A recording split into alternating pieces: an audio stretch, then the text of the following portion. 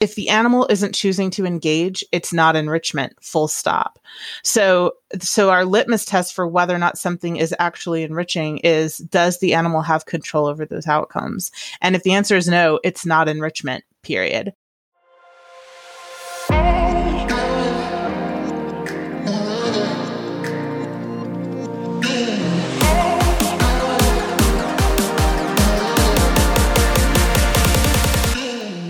Hey everyone, in this episode I chat with Emily Strong and Allie Bender, authors of Canine Enrichment for the Real World. Emily, Allie, and I get to geek out a little bit and chat about things like agency, modal action patterns, and stereotypies in dogs. But of course, we also dive deep into what enrichment really is and why it matters so much in aggression cases. And this episode is sponsored by AggressiveDog.com, where you can find a variety of educational offerings with a focus on helping dogs with aggression, including the Aggression in Dogs Master Course and the Aggression in Dogs Conference, a 3-day virtual event happening from October 2nd to 4th, 2020, with 10 amazing speakers, all experts in their field. You can find out more by going to thelooseleashacademy.com.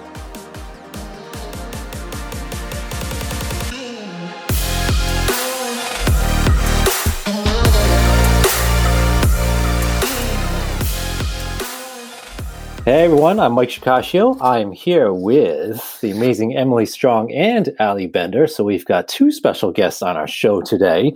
They are the authors of Canine Enrichment for the Real World, which I actually got gifted a copy of when I was at the APDT conference. John Luke from Dogwise handed me a book, and Emily just happened to be there doing an author signing, so I brought it over to her. She signed it for me. So I've got to find Allie at some point in the future so she can sign it for me as well. I will say welcome, Emily, first so they can hear your voice. Hello. And welcome, Allie. Hi. And I will give you a little bit of background information on these two. So Allie Bender, she's a certified dog behavior consultant, a CPDT-KA, a SBA, which is a shelter behavior affiliate. She's the co-owner and founder of Pet Harmony LLC and the co-author of Canine Enrichment for the Real World. She believes in working with animals by addressing underlying causes behind undesirable behaviors. She also believes in working with people to find the best solutions for your situation and household. Emily Strong is also a certified dog behavior consultant and a CPBT-KA, which is a certified parrot behavior person. Yes. That's different. Okay. And she is also an SBA, so a shelter behavioral affiliate, and is co-owner of Pet Harmony LLC.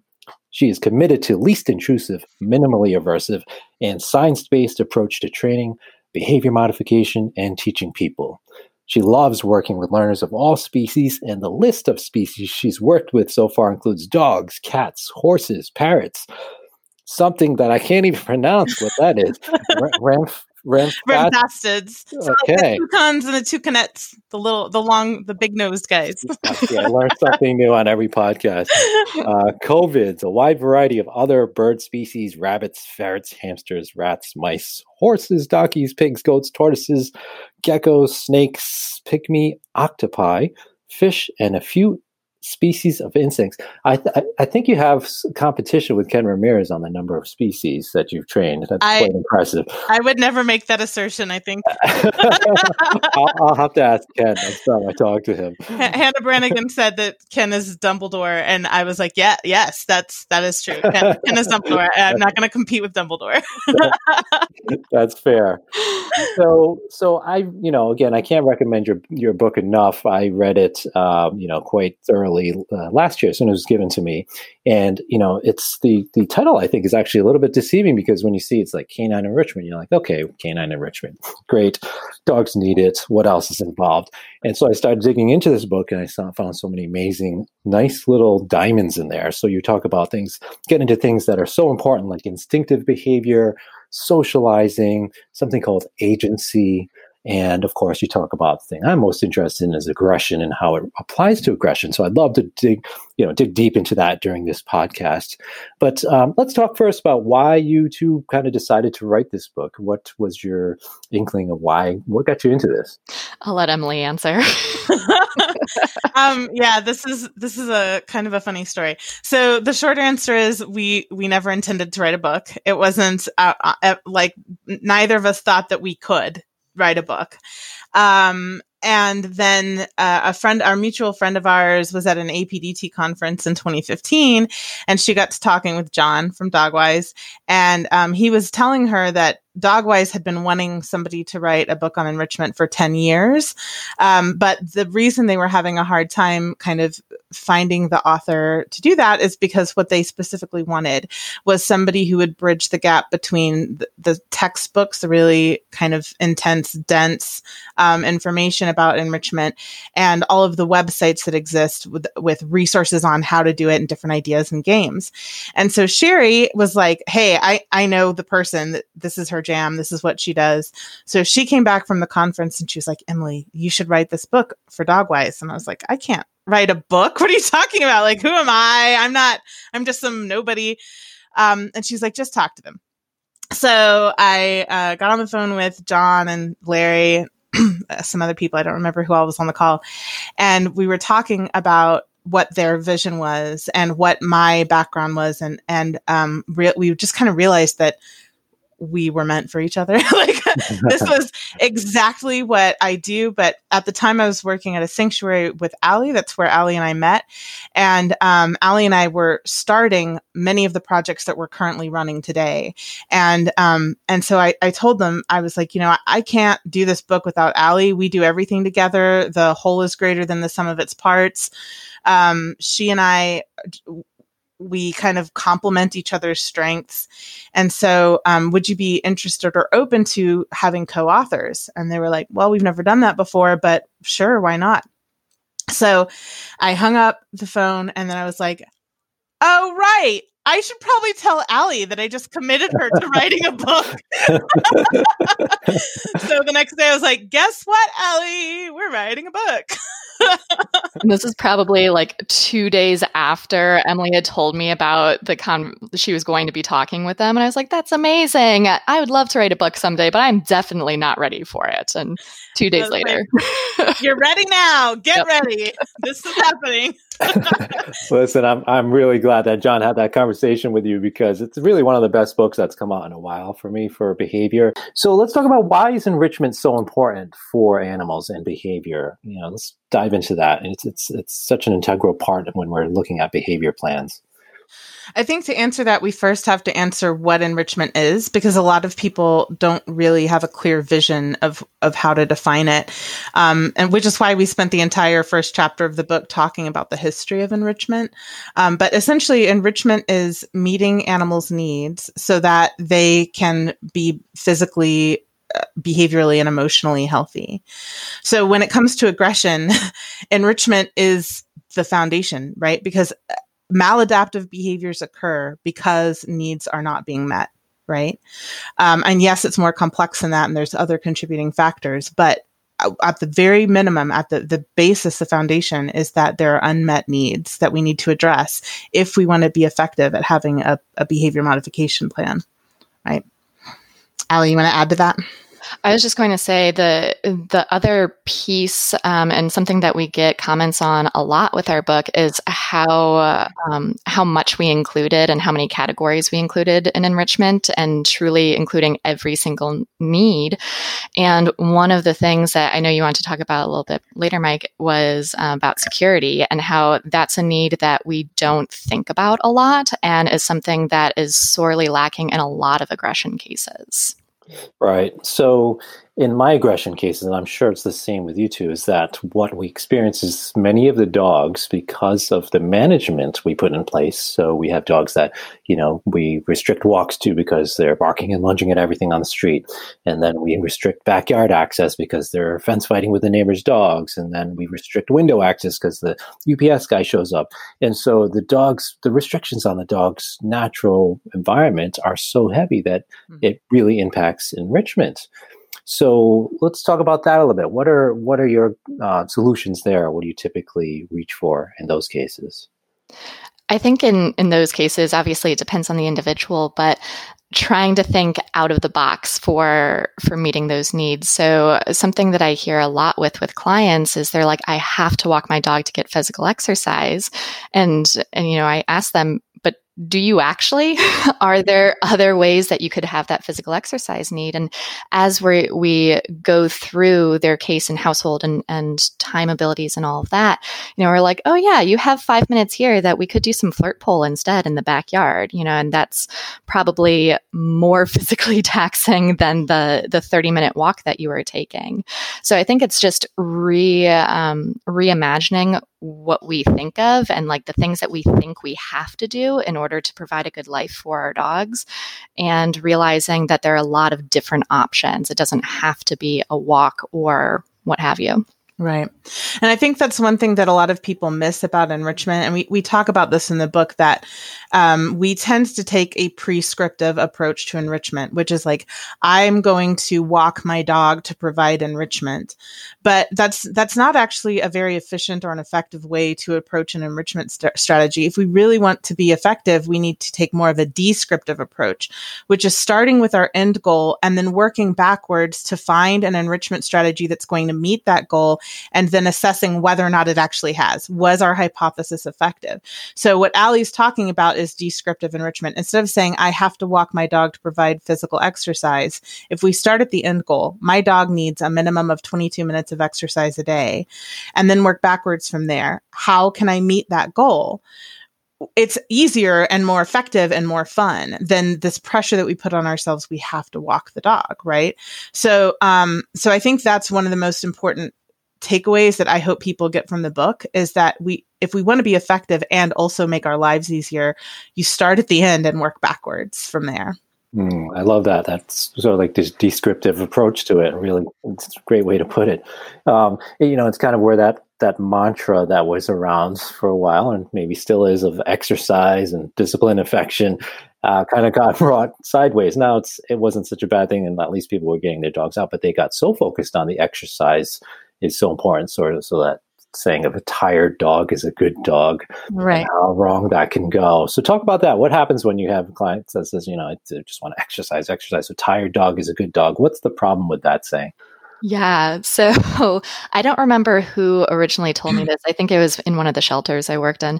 But they told me, we don't want to create an athlete that we can't keep up with. And I see this so much, especially here. Like, I live in the Chicago area. And so a lot of people get, adopt dogs in the summer and are going on these multi-mile walks or runs, and then Chicago winter hits and completely stops and their dogs are bouncing off the walls. And it's like, well, yeah, because they're an athlete that needs to run 3 miles a day, and you don't want to do that, or you're doing a treadmill or at the gym or something now. So I see that happen a lot, where we create individuals that we can't keep up with. Right. It's like putting a dog on a treadmill so they get very fast, and the problem is it chases cats or something. Right. Just think about just made them faster. Right. Yeah. I think the thing that is really kind of important to think about is it's not that physical exercise doesn't help, right? Obviously, it's incredibly important for their health. It's that it's not a panacea. And as a species, we love our panaceas. We want something that's going to fix everything. And so, when people see that physical exercise isn't changing the behavior the way they want, the response is more physical exercise, when really that's one facet of many, many, many facets of enrichment. There are many needs that need to be met. And if we're not seeing that physical exercise is improving the behavior, that's because it's only one piece of the puzzle, and we need to get all of the other pieces together, right? Right. And especially if we're exercising or attempting exercising in those environments that are so stressful for the dog. And the analogy I use with my clients is if you go for those walks, it's like you're stepping out into a war zone. And right. Your dog is having to battle with every single dog or whatever the stimulus is that it's having the issue with many, many times during that walk. And we're just spiking those stress levels. And it just can be so detrimental to the dog's behavior and the overall behavior plan. Exactly. So shifting here a little bit, you talk about agency, this word agency in your book. Tell us more about that. Allie, you wrote the chapter. Oh, you should be able to talk about it. I'll talk about it then. So agency is this ability to have some level of control in our environment. And be able to make choices that result in a desirable outcome. And this is something that we focus on a lot with ourselves and have a hard time giving up this sense of control to other individuals, especially our dogs. And so I think this is a topic that we talk about probably more than any of the other topics with people. Yeah. So essentially, when any learner of any species is deprived of a reasonable level of control over their outcomes, we see a lot of behavioral fallout from that. And unfortunately, one of the most common types of behavioral fallout is one that looks like successful training. So a lot of people don't recognize when it's a problem, but it is a problem. It causes problems on multiple levels, even things like the immune system, and other maladaptive behaviors, right? So it's really the crux of everything. And Hal Markowitz is the well, you know, because you've read the book, but for those listening who haven't read the book, Hal Markowitz is the guy who kind of originally came up with this concept of enrichment. And this was the thing that when he was implementing this in zoos back in the 70s, that he would talk about over and over again with zoos. If the animal isn't choosing to engage, it's not enrichment, full stop. So our litmus test for whether or not something is actually enriching is, does the animal have control over those outcomes? And if the answer is no, it's not enrichment, period. So it is the kind of defining factor of enrichment. So I'm sure some listeners are pondering this, but when we talk about agency or autonomy or empowerment, control of the environment, they're probably thinking, okay, so what do I do here with my dog that has issues with strangers coming into the home or on the walks? Do I just give my dog the power to act on its own environment there? Or how do I modify that? How do I balance that? Yeah. So one of the things that Emily and I talk with probably every aggression and anxiety client that we have is flight training. And we're working on some resources in the future for providing people more access to how to do that. But essentially, flight training for us is teaching an animal that flight is an option. You know, if we're thinking about over threshold, fight, flight, freeze, etc. You don't have to choose fight type behaviors. You could just go away in that situation. And unfortunately, at the point where we're working with a lot of our clients, those dogs have decided flight is not an option for them. And so for like reactivity cases, for instance, we can teach them, yes, seeing other dogs is awesome. You know, we can do counter conditioning or look at that or whatever we decide to do on the behavior modification piece of it.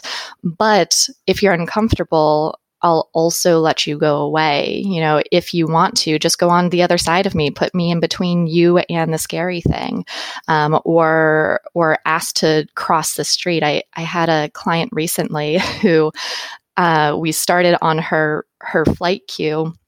And the dog progressed a week quicker than I thought they would. And so by the time I saw them again, I was like, okay, so here's how that flight cue is going to look when your dog gets it, when they understand the flight training. And she was like, is that what's happening? I thought my dog was just going crazy and like couldn't walk well anymore. I was like, no, that's flight training. Like she's asking to cross the street when there are triggers and she's putting you in between her and the other dog. And so that's a really, I think, beautiful way to provide agency in those cases without compromising safety or the other management strategies that we need to keep animals safe and follow the law and all that. Right. Cool. I think it's really important to point out that giving them control over their outcomes doesn't mean that they have unlimited control, right? Just like we don't have unlimited choices in our lives either. But there has to be a choice within the structure of management and safety and all of that. But yeah, I think a lot of people kind of jump to that sort of, if I give my animal control, that means they're going to choose to go attack somebody. And we're not saying we're giving them all the options. We're setting it up so that they have 2 desirable options or 3 desirable options, and then they get to choose among those that we have designed and we have structured for them so that everybody's still staying safe. Right. So I think another question that commonly comes up is, what about dogs that are displaying behaviors without the fear-based component? So let's, for instance, a livestock guardian dog, somebody approaches the property, the dog charges the fence line and starts barking, breed-specific behavior. Mm-hmm. What about those kind of cases? Is agency involved there? Or, talk more about that? Yeah. So I think there's kind of a multiple facets of that we need to address.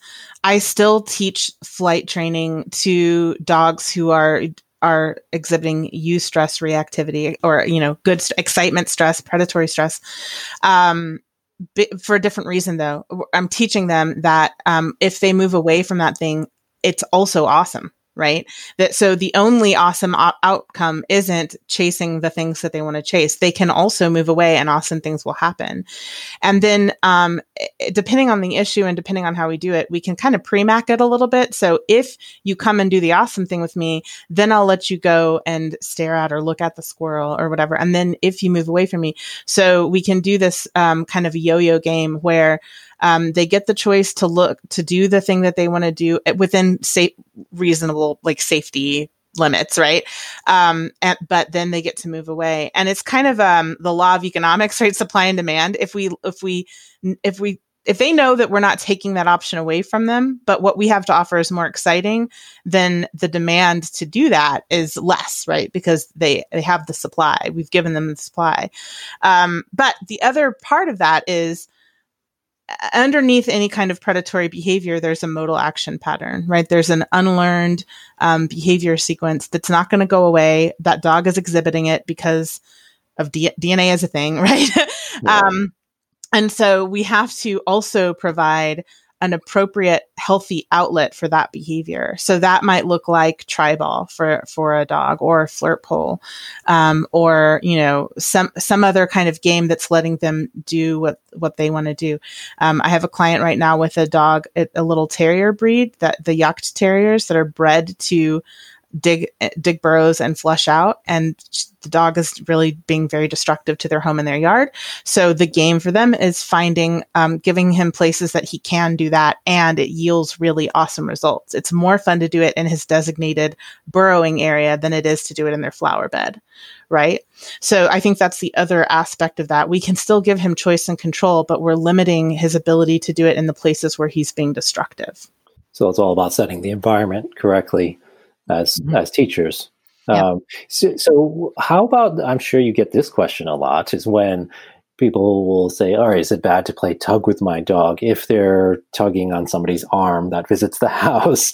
Or so basically these behaviors or the activities that replicate or similar to the undesirable behaviors that the client has experienced, they're worried about that. Aren't I going to make things worse by doing this activity with my dog? How do you address that? Yeah.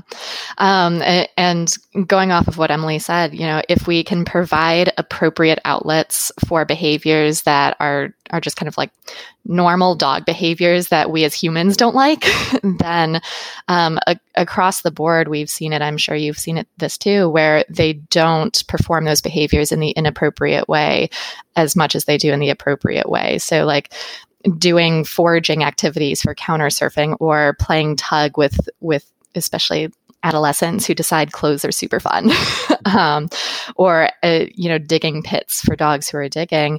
By and large, if we give them appropriate outlets, and like Emily said, make those appropriate outlets way more fun, then there's not really a reason for them to choose the inappropriate way. Right. I think one thing that's a little bit hard for people to wrap their heads around is this idea that dogs really sentient beings understand context, and that modal action patterns, while the behaviors themselves are unlearned, the context in which they happened is learned. So the behavior is not going to go away, because that is what they were born to do. It's part of who they are. What we need to do is teach them a different context in which to perform those behaviors. So so a dog is not stupid. They know the difference between a tug toy and a person's arm. We can teach them to differentiate that. And tug toy is the green light. This is the thing that you tug on. And, an arm is the red light. That's not where we tug. We're going to do this other thing in the presence of an arm instead of tug. Right. And some of it too is just management. Like we've been talking about this whole time, like don't put your dog in a situation to be right there waiting by the door when a guest walks through the door, because you're basically setting them up to fail. Right.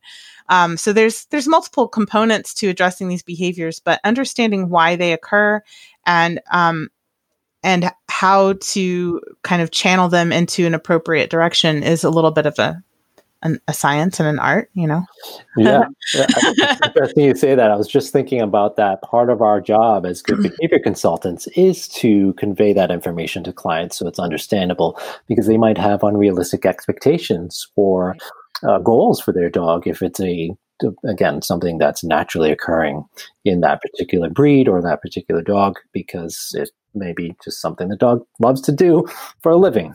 And so it's sometimes setting those realistic expectations and understanding that it could be lifelong management for a certain context. Right. Yeah. And I do want to say too, I think this whole time we've been talking about these behaviors occurring in sort of healthy, in a healthy neurotypical dog. But there's an extra layer of complexity when we're seeing a compulsion. And for that, no amount of enrichment and training is going to complete the picture without a veterinary behaviorist being involved in helping address that. So when we're talking about this, I think it's really important to have that asterisk of like, unless it's a compulsion, in which case we need to rope in a veterinary behaviorist. Yeah, so I don't want to actually, that's such a good topic. I know we want to focus on aggression, but just to touch base about compulsive behaviors and how much enrichment plays a role there, because I'm sure you two have I know you've seen all those studies and the research on it, and especially in other, with other species. So talk more about that. Drop some knowledge on why enrichment is so important and related to compulsive behavior. Yeah. I think, and I'll shut up and let Allie talk in a little bit, but the thing that's immediately popping up in my mind is being able to sort of differentiate between stereotypies and compulsions.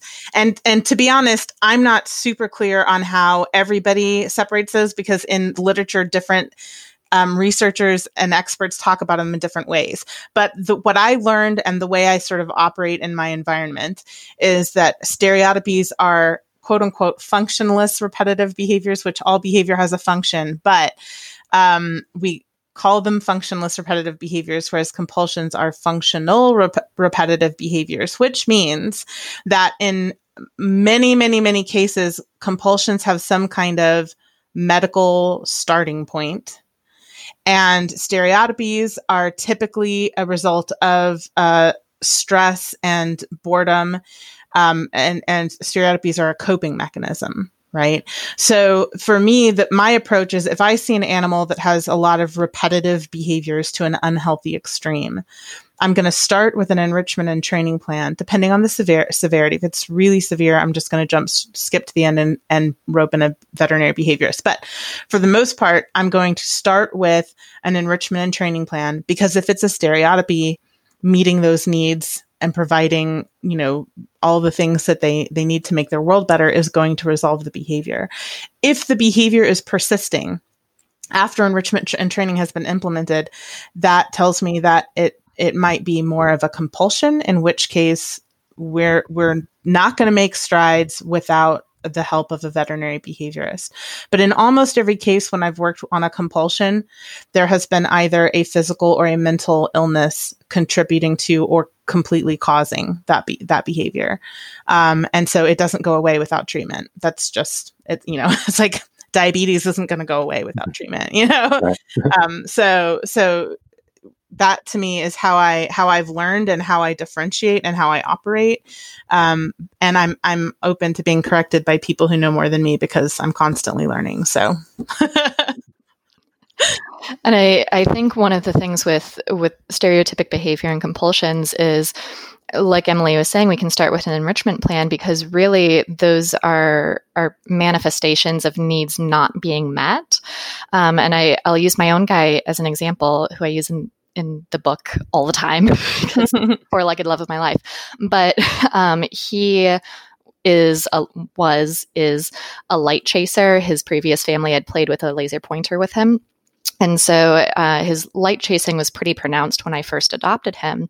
And it's, for the most part, gone away, but only if I'm really good at meeting his needs. And so one of the things that happens, Chicago winters, is I call it winter Oso.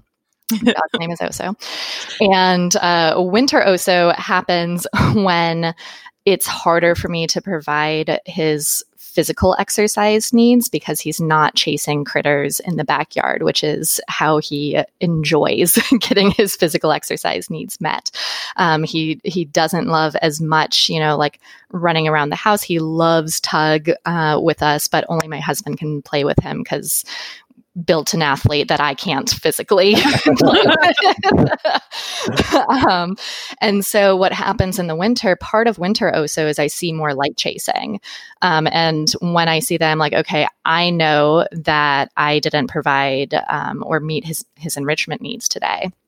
And so that's a good indicator for me. I also see it if we have like a more stressful day, if there are a bunch of thunderstorms in a row or something like that, then I'll see it crop up too. So even though, there are a lot of different underlying reasons that can go into a stereotypic or compulsive behavior, really at the end of the day, it's an indicator of, are we meeting needs or not?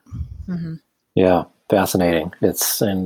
And I'll put in the plug there. Just say no to laser pointers. Yeah, I know. Hasn't been mentioned enough yet. So let's shift gears a little bit and get back to the aggression stuff and talk about what really matters for a lot of aggression cases is safety and security. So there's this study you cited in the book, and I hope I pronounced the name correctly. It's Woody and Schechtman for the security motivation system. And I found that a fascinating little read in there. You want to elaborate more on that? Yeah. And the security chapter was hard to write because there's really not a lot of research that is out there for any species, which is why I had to pull from a human study. And most of the studies are looking at individuals who have OCD behaviors. And so this study was looking at individuals with OCD and starting to look at the kind of mechanisms behind that and why those behaviors are happening. And the interesting thing with that study is they found this process, and grain of salt, because this was like a single study. There needs to be a lot more research done on this before we can say anything more decisively. But they found that when there is a perceived threat, our brain starts this process, and we can ignore a perceived threat for a little bit, but that anxiety just keeps building the longer it goes on until we decide to check it out or do whatever it is that we need to do to cope with the perceived threat. And then once we do the thing, and their example was looking at like exploratory behaviors. You hear a noise in the kitchen and nobody should be in the kitchen. Eventually you go explore what the noise was. And once you do that, then that mechanism shuts down and you're like, okay, now I can go back to whatever it was I was doing, and that anxiety lessens. Would you say there's a stress stacking component there as well? Yeah, I would think so. So it's interesting. I was talking to a client yesterday, and one of her questions was, there's somebody working in the yard. The dog goes out and barks at it, gets to see what it is, comes back in the house. But then the guy leaves, and the dog goes back out and starts barking at nothing. And it's interesting. It sort of kind of relates to what you're talking about there, in that there's that stress stacking. Do you think that's similar to what you're talking about with this, in terms of this motivation system? I think it could be. If it's one of those things where the dog was like, there was a person here, the environment, I'm not finding the source of that, and that that stress keeps building, I think it could be related. And it's something to consider, especially for our clients, is that it feels so out of the blue. And I'm sure you two have heard that. It's like, that just happened out of the blue. But it's what happens in the dog's day prior, especially, can affect their behavior throughout the day, or even the next day, or even much further on down the line, depending on the incident. Right. And I think one thing that I tell people all the time is, obviously we can't know animals' thoughts, feelings, motivations, and intentions because we can't see them. But we can make reasonable assumptions based on our own experiences that a lot of times that stress stacking process happens internally before there are any external signs, right? If I'm worried about something and it wakes me up at night, I'm going to lay in bed for, an hour, just getting more stressed until I finally get stressed enough to get up and do something about it. And so to somebody observing me, it might look like my behavior was out of the blue. I just all of a sudden got up and started doing something, when in reality, internally, that stress stacking process happened an hour before they actually saw any external behavior changes. So that's something that people have to remember, is that we can't see their internal experience, but we can know, just because of all of the wealth of research out there, that things that are happening internally affect their external behavior long before we see them. So nothing is truly happening out of nowhere, right? We just can't see what's happening before the observable behaviors start. Right. And sometimes it requires a very keen observer to notice those subtleties and to notice behavior changes. And right. I think that takes time, and we can't fault our clients for not noticing those things. Some, though, you can be very in tune with your dog and seeing pattern changes, but it's a tough thing to pick up on. So, Go ahead. Oh, I was just going to say, we have an extensive, a really robust handout on body language that every client has to start off with for exactly that reason. I like it. I like it a lot. So kind of think, going along those lines, what about this sensory processing sensitivity that you talk about as well in the book? Oh, yeah.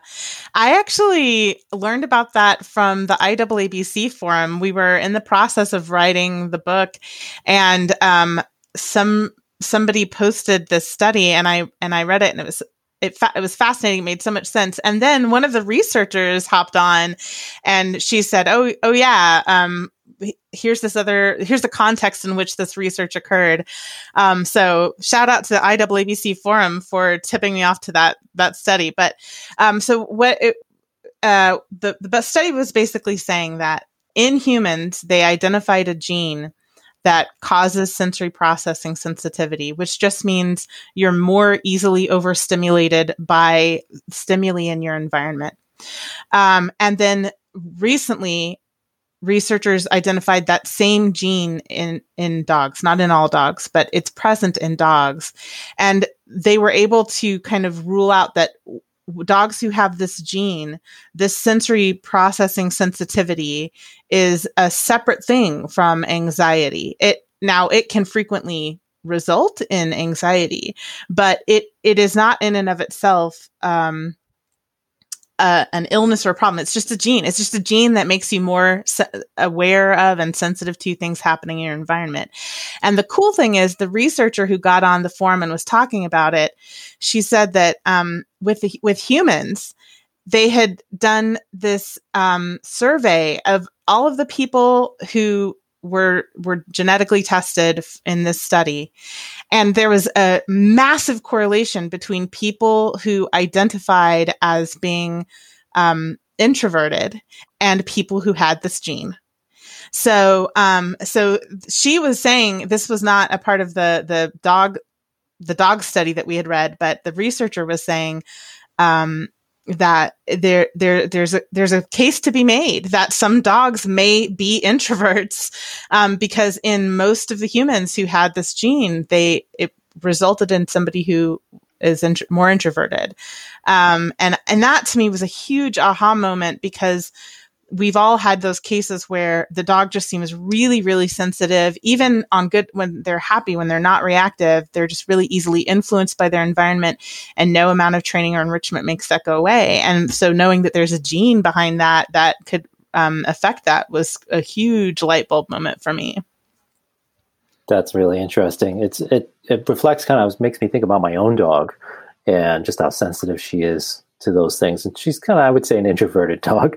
Yeah. But she's also so sensitive to changes in the environment. So, and things that she really picks up on how we're feeling. So, and is very in tune to that. So if we're having a bad day, she knows it, and it's interesting too. I think you two have probably seen this within the recent months with the pandemic.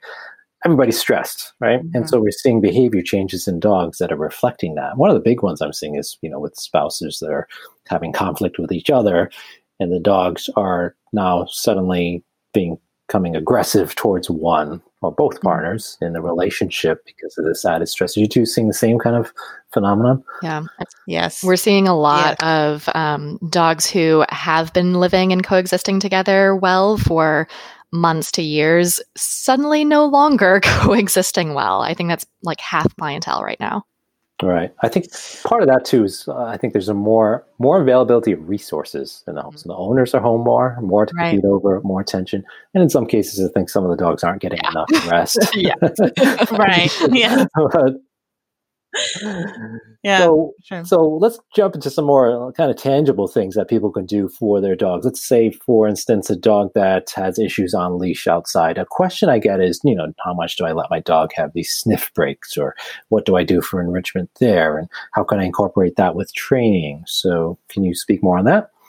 Okay, so that was a little bit of a big question. So if I'm not answering it the way that is helpful, feel free to feel free to drop some knowledge there. You can keep talking. So I think I always tell people that their enrichment matters too, right? So when you're talking about, if I take my dog on a walk, how long do I let them sniff, or how much training do I do? The thing that I tell people all the time is, if it's not also meeting your needs, then we need to tweak what we're doing, right? And one of the biggest needs, I think, for clients is sustainability. It has to feel realistic, or we get overwhelmed and we shut down. So I tell people all the time, as you're moving through whatever training plan I've given you, I want you to ask yourself, is what I did today, could I do this every day for a year? And if the answer is no, then we need to tweak what we're doing, right? So if you're taking your dog out on a walk and I told you, let your dog sniff, don't require this rigid heel, because, the majority of the benefit of walks is the mental exercise and sensory stimulation. And then you come back and you tell me, okay, but he will sniff one spot for 40 minutes straight and I'm running late. Then I'm going to be like, okay, that's cool. Let's teach the sniffing on a cue. Let's teach something like the Find It game, where there's a start cue and a stop cue. So that they have something very specific to sniff and something very specific to do. And when it's done, we get to move forward again, so that you have control over your outcomes and your dog has some control over theirs, right? So a lot of times, to me, it's about finding that balance between enriching the human and enriching the non-human in this interaction, in this relationship, and finding ways to meet everybody's needs. If we can find one or two things that meets the needs of both the handler and the animal, then that's the golden ticket, right? That right there is what we're going to do. So, did I answer that question? Totally. So okay. It really, presents a salient point about it. It's so important to consider the human's needs as well. Something we sometimes forget as trainers and behavior consultants is that there's that other end of the leash where if they're not enjoying it, they're not likely to follow through, right, and be consistent. You want to add anything to that, Allie? I don't think so. I think Emily covered the point. So what if you have a client that's kind of like, I don't want to do that, and then I don't want to do this, or, if everything becomes a battle, especially when they might have goals that they want to do with their dog, and they're not necessarily, maybe they're concentrating on some of the dog's needs, but they're just, you're running out of options. So what do you do there in terms of clients? And I think it depends on the situation, of course, in that, is it that they don't want to do it because we don't have buy-in as to why that's important, or they have unrealistic expectations of their animal, which is whole different thing. But a lot of times I see when I'm struggling with a client who isn't following through or is half following through and half not, kind of cherry picking through their training plan. When I ask them more questions, I realize that it's not because they don't want to or they don't see the value. A lot of times it's a matter of, well, I don't know how to do that, or I'm not comfortable doing that. Or I just had one where a client was, and I don't remember what the activity was. Oh, the dog was lying down on a walk and not getting up. And then if they tried to physically move him, he was biting them.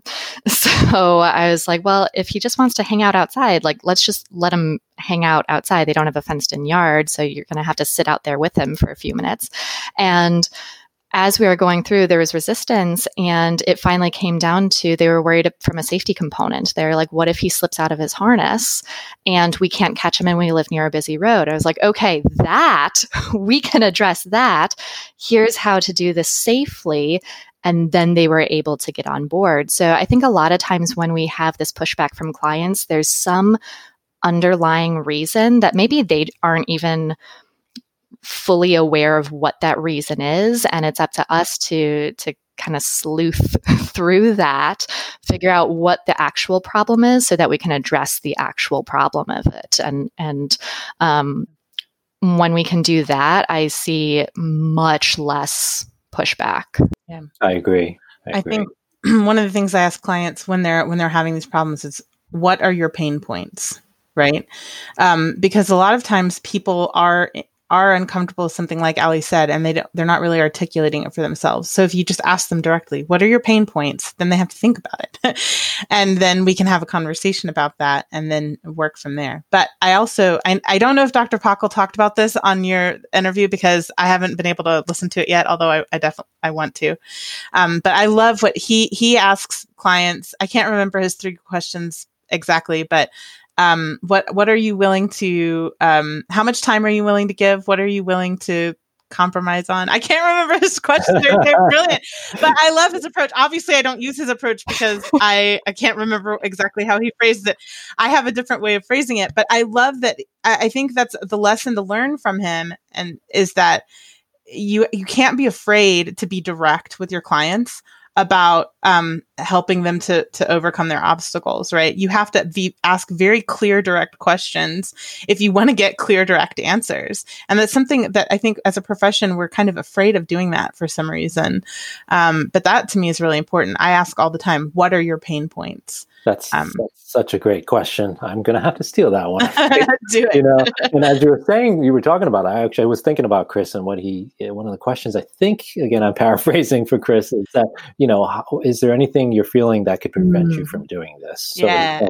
Emotions at the same time as really asking is what might you be feeling that could prevent you from carrying through with this? And that's such a great question, because it helps to open up that conversation. Right.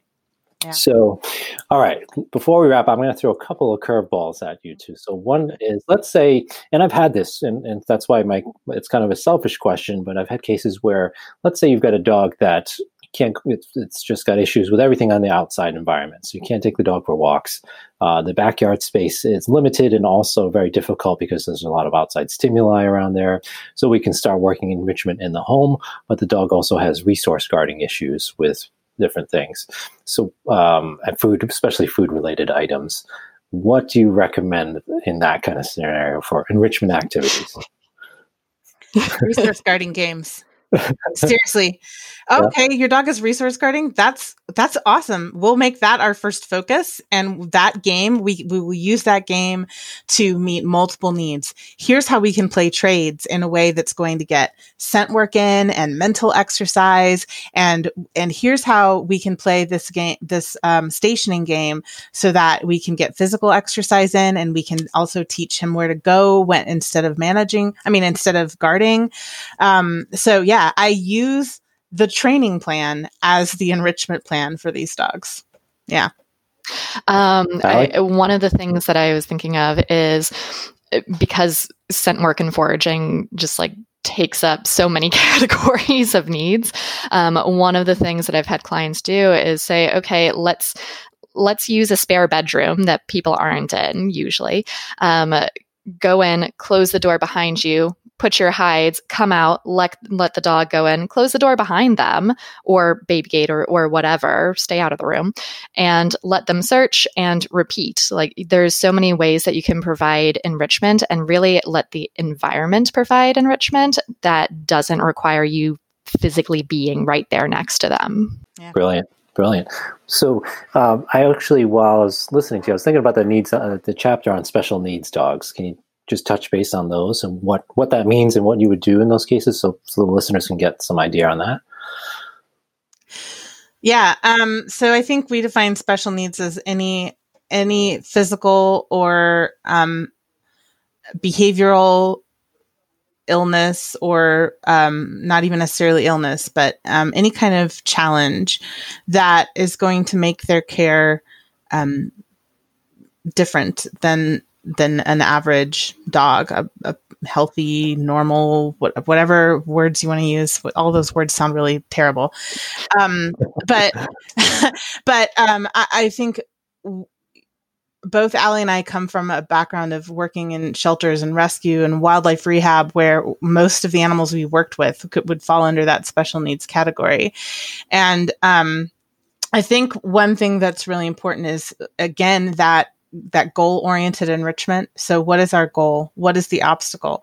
So if I have a dog who has some permanent neurological damage from distemper as a puppy, and that dog has very poor control over motor control, right, over his entire body. But I want to provide mental exercise for that dog. How am I going to do that if he can't be still long enough to follow a scent trail and pick a little piece of kibble up out of the grass? I'm going to make it easier for him, right? I'm going to get bigger pieces of food. We're going to start in a more visible, accessible environment. We're going to start with something that might not look like foraging at all because it's so easy. And then I'm going to let him tell me how far we can take this, because I don't get to know what his capabilities are. I'm going to meet him where he's at and make it easy for him to do it now. And then we're going to shape that behavior just like we would any other behavior within any other animal, and let him tell me what his limitations are. I think one of the things I just want to reiterate that Emily said is not making assumptions about what they're capable of. I hear so frequently people telling me, oh, well, he has 3 legs. And it's like, I've seen a 2-legged dog run better than a 4-legged dog. Like, we can't make assumptions on what they're capable of doing. We have to observe the individual in front of us and go from there. I'm so happy you two have focused on this topic, because you're presenting so many out of the box ideas, and which is great, because that's the beauty of specializing, I think, in a certain area, is that you really get a lot of information about things that we might not think about in terms of a particular topic. So it's everything that's in the book is just wonderful. So there's so much information in there, and for people that need those outside of the box ideas, for instance, for the special needs dogs, I mean, it's in there. So, all right. So one more question to wrap it up for you is, what case can you think of where it was an aggression case, where you used a considerable amount of enrichment, or enrichment really played a role in resolving that case? Every case, no. I'm sorry. I can't get out of it that easily. I'm just teasing. So I think one of the most,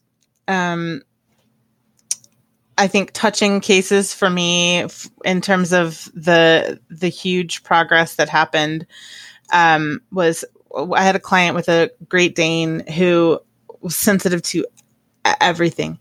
He couldn't go in his backyard. He couldn't go on walks. He couldn't do anything. And even in the house, he was really stressed out. So we started with, scent work, which is kind of an across the board, let's just make sure his brain is getting to do the job it was meant to do and see where we're going. So we started with scent work. We started with, the flight training, and veterinary behaviorist. because his maladaptive behaviors were profound. And so the veterinary behaviorist got him on a medication protocol, but even before the meds, the medication protocol had really been, around long enough to make a difference. We started to see that he could function. She could use scent work as a way to call him away from things that he was stressing out about and get him to kind of focus and calm down.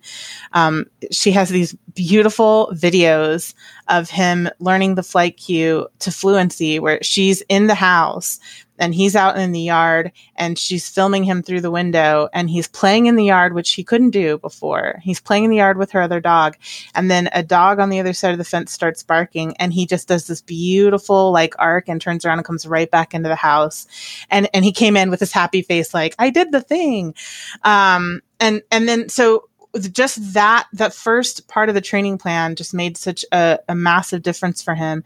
And then we started incorporating seeking behaviors, like look at that and check it out and things. So that, okay, now that you know how to escape and that escape is an option, and now that you know how to use your nose brain, and work through these, stress points by focusing on nose work. Now we're going to teach you how to handle the stressors. Now we're going to teach you how to be able to look at them and approach them and investigate. And just seeing the change from where he was when we started to where he is now, I just get goosebumps every time, because it's just he's like the poster child for why enrichment is such an important aspect of addressing aggressive or reactive behaviors. And both, he had a bite history and also he was super, super reactive. So he was both. So yeah, that's my guy. My little micro case study for you. Excellent. Congrats on the good success there. That's such a wonderful story. How about you, Allie? You have anything that pops up for cases? The cases that are in my head are my current cases. So I'll use one of those. So I'm currently working with a case also alongside a veterinary behaviorist for this one, because he also has profound maladaptive behaviors. And for this guy in particular, he's been more challenging in that, he also has significant dietary restrictions and GI issues and other medical issues on top of that. And so I'm having to spend more time in that health and veterinary category than in other cases. And for him, the aggression is towards the man that's living in the house, and the man is done with him. He is over him. He wants no part of this. It is not yet on the Lima train. And the wife is working full-time job, has 2 teenage kids, and now this dog with severe anxiety and aggression issues. They're trying out their 3rd SSRI. Fingers crossed, it seems to be the right one. But for him, I think about him because there's so many aspects of this case that just throw a wrench into it, between him not being able to have what we would love for the management because he lives with his primary stressor, and the health issues on top of it, and a really tricky schedule, so that training, there has to be just tiny little pockets of training throughout the day. We can't spend that much time on it. So for him, enrichment has been kind of the saving grace of this case, in that we're like, okay, let's start flight training, and teaching him his crate is the best place to be.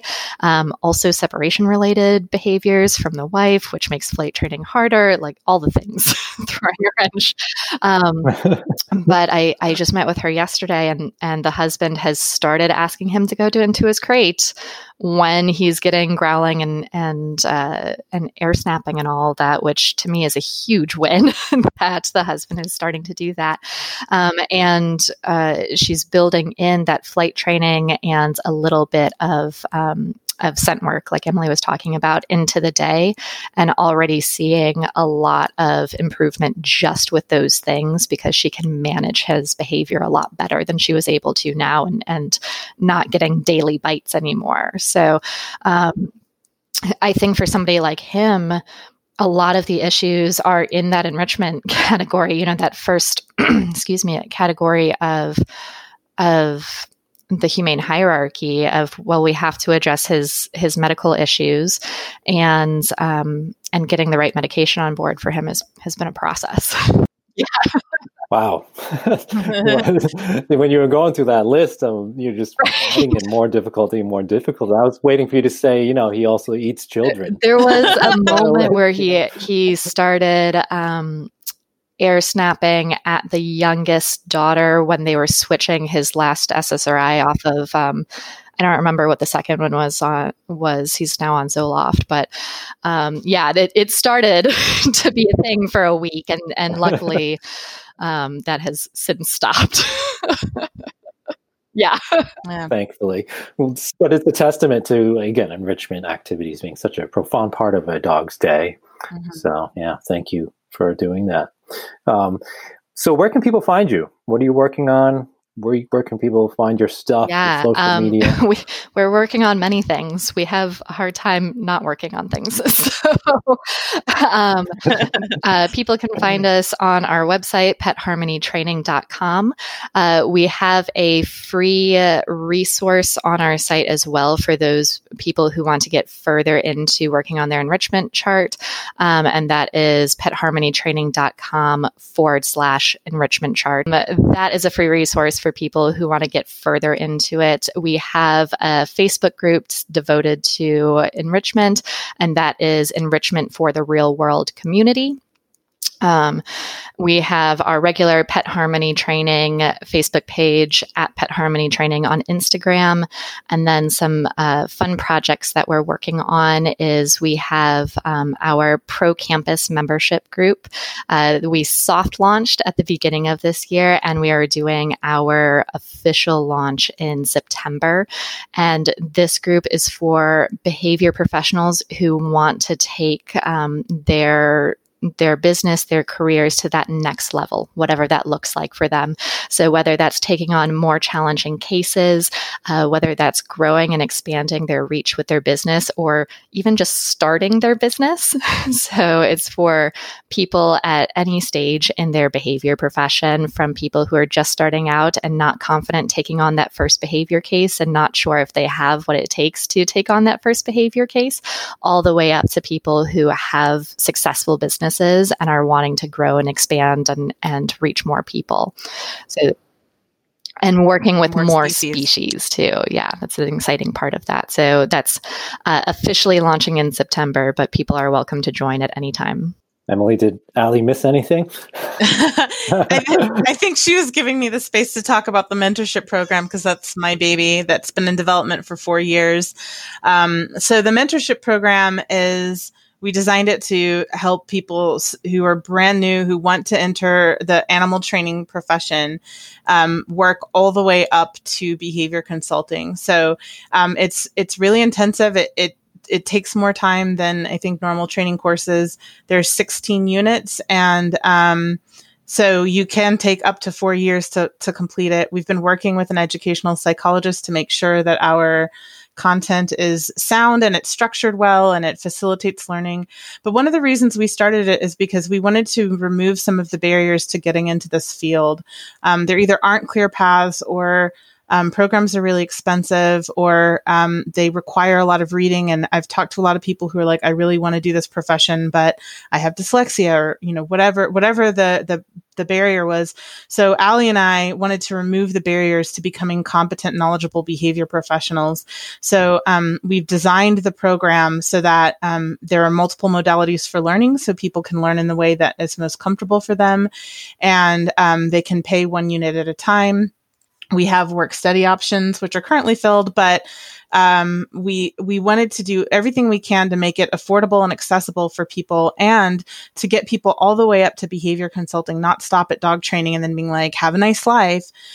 So that was our intention with the mentorship program. What has actually ended up happening is about half of our students are brand new babies entering the field, and the other half are trainers who are like, I feel like I have a lot of gaps in my knowledge. And one of the things I talk about when I'm talking about the mentorship program is how my own experience, I devalued myself for a decade because I felt like I had a lot of gaps in my knowledge. And so that resonated with a lot of trainers. And they were like, can I just start from the beginning so I can kind of fill in all those gaps? And so half of our students are already behavior professionals.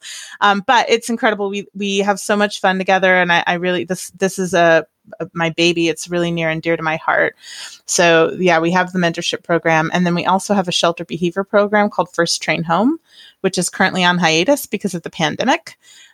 We do have one course that is a self-study course that's available, but we're also developing other resources since we have no idea how long it's going to be before we can all go out and start doing workshops again. So that's everything, I think. Well, it all sounds amazing. I do not know how you two have time for all we that. It's really the mentorship program really does sound amazing, and I appreciate you too. Emily and Allie, I appreciate you coming on the show. I appreciate everything you're doing for dogs. Everybody go out and get their book, Canine Enrichment for the Real World. And thank you for having us. Sounds good. Thank you. Yeah, thanks.